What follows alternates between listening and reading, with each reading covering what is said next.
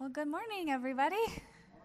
I'm so happy to see your faces today. There's some new faces today that I hadn't met before.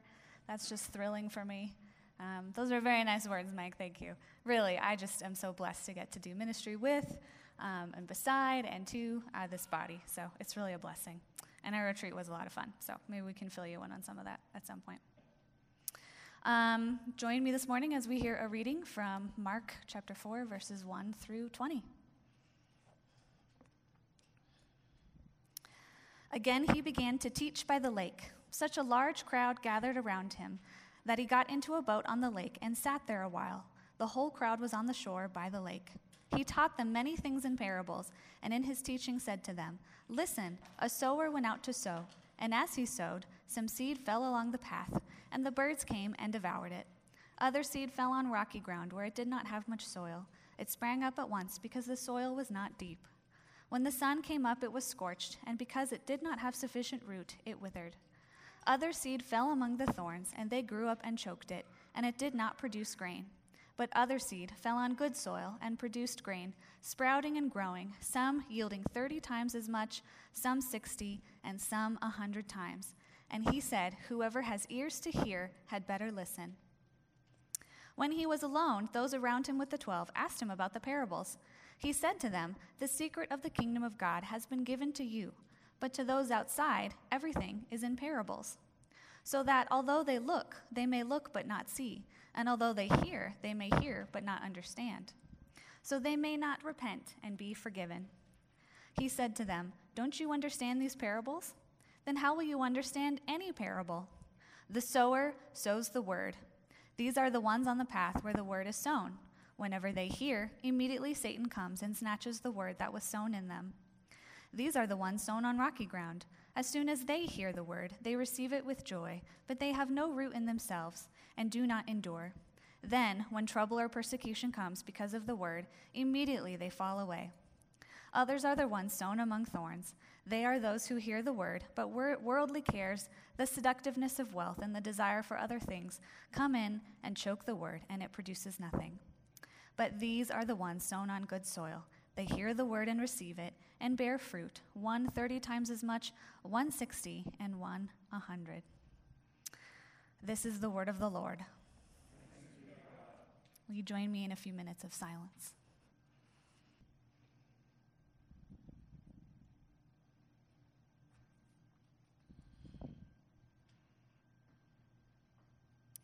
Father, we just ask this morning that you would open our hearts and our minds to what you have to speak to us through your word today. We pray that this time is just for your glory and yours alone and nothing else. Amen. Well, as Mike mentioned, our kids are with us today, which I love. That just makes me feel so much more comfortable having them here. Kids, you should have gotten a story circle to color in today. This is a story of the parable of the sower that we're talking about today. So color that, put that together, and I would love to see those afterwards. We love having our kids in service, as Mike already said. We love the noise that comes with that. We love the talking. We love the giggles. We love the mess. We love the whispers that aren't really whispers. We love all of those things. And we love the wiggles. If you got to get up and stretch, get up and stretch. That's just how it is. So kids, to start us off today, do me a favor and shout out your favorite flower. Does anyone have a favorite flower? A rose? A poppy? Anything else? A violet. Okay, now tell me your favorite fruit. Pineapple, banana. Anything else? My son loves strawberries. What'd you say, sweetie? Mangoes. Oh, those are so good. I'm going to have a mango today. Okay, how about favorite vegetable? Do you have one? Broccoli. Who said broccoli? Lettuce. Oh, all right. We'll take it. Yeah. Carrots. I like carrots. Carrots are pretty good. You guys, Jesus is telling a story today where he's using how plants grow and the kind of things they produce, like grain or flowers or fruit, to show how fruitful the Spirit works in our life and how deeply the Word can grow in our hearts. That's kind of the idea behind our story today. We are in a series right now in the Gospel of Mark. We're looking at chapter 4 today, and we find ourselves in a familiar place. We're back at the Lake of Galilee. We've been here before.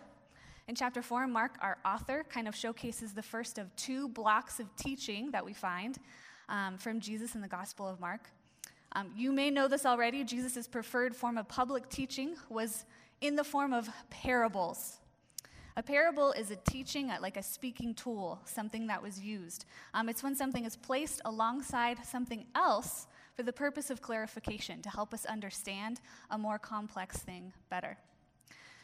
In other words, Jesus used simple words, everyday circumstances, and stories to help explain a more complex concept about the kingdom of God. There are 60 different parables in the Gospels of Matthew, Mark, and Luke. There are none in John. There you go. That's your fun fact for the day. Scholars agree that the parables found in the New Testament are unparalleled in the ancient world. There's really nothing quite like them from that same time period. Jesus' parables, they use words, situations that would have been very common. You wouldn't have needed any kind of special knowledge to understand the things that he said on a surface level. However, while the language was simple, the meanings or the points of the parables were complex, and they were not immediately understandable, and Jesus intended for it to be that way. So as we read earlier, Mark 4 begins with the parable of the sower. This parable is essentially a parable about parables. Jesus is trying to help us learn how we hear and understand the other parables that he teaches. The story itself, Jesus' explanation to his disciples, tells us why Jesus uses these great stories. He tells us he uses them to both reveal and conceal. Reveal, conceal. That should have been in the Karate Kid movie. Reveal, conceal. Jesus' parables reveal the truths of God and his kingdom to those who are in the kingdom, who are a part of the kingdom. He uses them to conceal the same things from those who are not in the kingdom. But why conceal in the first place? How am I supposed to know that I'm in the kingdom or I'm not in the kingdom? Do I understand these truths? Do I not understand these truths? So this parable about all parables, it has our answers. We have a sower, a farmer, a gardener, right? Who is basically, he's just tossing seed in every direction, indiscriminately, every surface, covered in seed, any surface he can find. All the seeds, all directions, the seed is given out. The sower, who is God, Jesus tells us, doesn't change. And the seed doesn't change. It's the same seed. It's where the seed lands that changes. We have hard paths, rocky ground, weedy patches, and just plain dirt. I like a good just plain dirt. The first three spots to receive the seed don't produce a crop. There's no fruit, there's no flowers, there's no grain. But the fourth soil not only produces a crop, it's one bigger than could ever have been conceived at the time. It's a miracle crop. It's huge. So to whom are the secrets of the kingdom revealed? Jesus tells us here, to those who hear, those who listen, those who heed. All right, that sounds like cool and mysterious, like a kind of insider handshake to get into the tree fort. But also, what? I just have to hear with my ears, and I'm in the kingdom. I feel like there's more to it than that. This past week, I had my own frustrating experience with listening. I mean, there's a lot of those, but this one in particular was very disappointing. My son and I have a shared love of all things space, interstellar-related astronomy. We've been tracking the landing of the new Mars rover. Is anybody else doing that? The Perseverance rover? Yeah? So cool. They've got videos showing it landing. It's just a really cool thing. And it's already sending back pictures, all this kind of stuff. So we've been watching that every day. We kind of check on what NASA has released from the new Mars rover, the Perseverance. But one of the reasons NASA was so excited about this rover in particular is it's the first one that will be sending back sound bites, sound recordings of Mars. And this past week, NASA finally kind of put up on their website one of these sound recordings. So Levi and I gather on the couch, we sit down, we pull up the website, and we are ready. This is sound from Mars. This is going to be awesome. So we press play, and we hear wind. Wind. You heard me. Do you know what wind sounds like on Mars? It It sounds like wind on earth. It was an anticlimactic experience. It was disappointing. Now, if you're my friend, you could maybe suggest that my expectations for a planet with no life and a different atmosphere may have been a little high. But nonetheless, I was disappointed. And I didn't understand why the NASA people were so excited about this.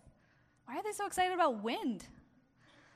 I confess I had to step away for a couple of days, have some recovery time from my disappointment. But it did occur to me eventually that if these very, very smart people decided to include 2 microphones on the Perseverance, they must have had a very good reason. So I did some Googling, got on some websites, and it turns out that how sound works on Mars, recording it and then comparing it to how sound works here on Earth, can do a lot to help us better understand the atmosphere on Mars, which is a pretty helpful thing if we're ever going to send people there, which they say we are. We'll see. So, the insiders, the scientists, the smart people, they knew what to look for. They knew what to listen for. They knew what to lean in for. Whereas me, who only dreams about visiting NASA someday, did not. It was a good lesson to learn. The words hear, listen, or heed occur 10 times in chapter 4 of the Gospel of Mark. Those who are in the kingdom are the ones who hear. Let's think about this through first century eyes for a minute. Earthly kingdoms do not get their power from listening. Have you noticed this? They get their power from being undeniably heard. They're the loudest thing around. Think about Alexander the Great, the Roman emperors, kings and queens, all of them, right? You knew you were a part of their kingdom because then when they came through your town, you were either part of the kingdom or you were dead. And that was that. Even today in our democracies, power is gained and held by those who can convince and hold their platform with their words. But in the upside-down kingdom of God, we're told listening is a primary skill, a necessary one. The parable of the sower gives us a way to measure or test, in essence, how we are responding to all the other parables. Are we listening? Are we good listeners to the word of God? Do I listen? Do I know how to listen? Am I a part of the kingdom? Do I understand what God is revealing to me in God's timing?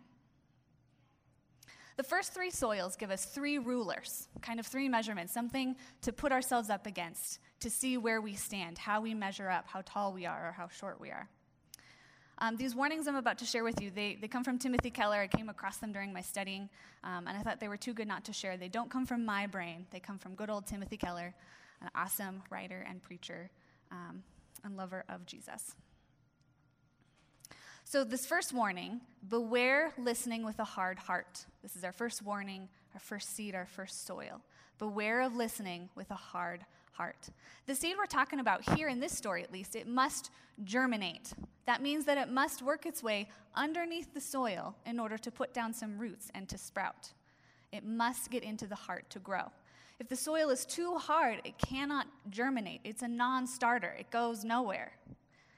It's possible to spend a great deal of time around the Word of God, but have it remain only an intellectual exercise, a thought experiment, just theoretical, something that never leads to growth, something that never even starts. Our second warning, or our second soil with our second seed, is beware of listening with a shallow heart. These people have moved beyond the theoretical. In fact, Jesus says the receivers of this seed are joyful in verse 13.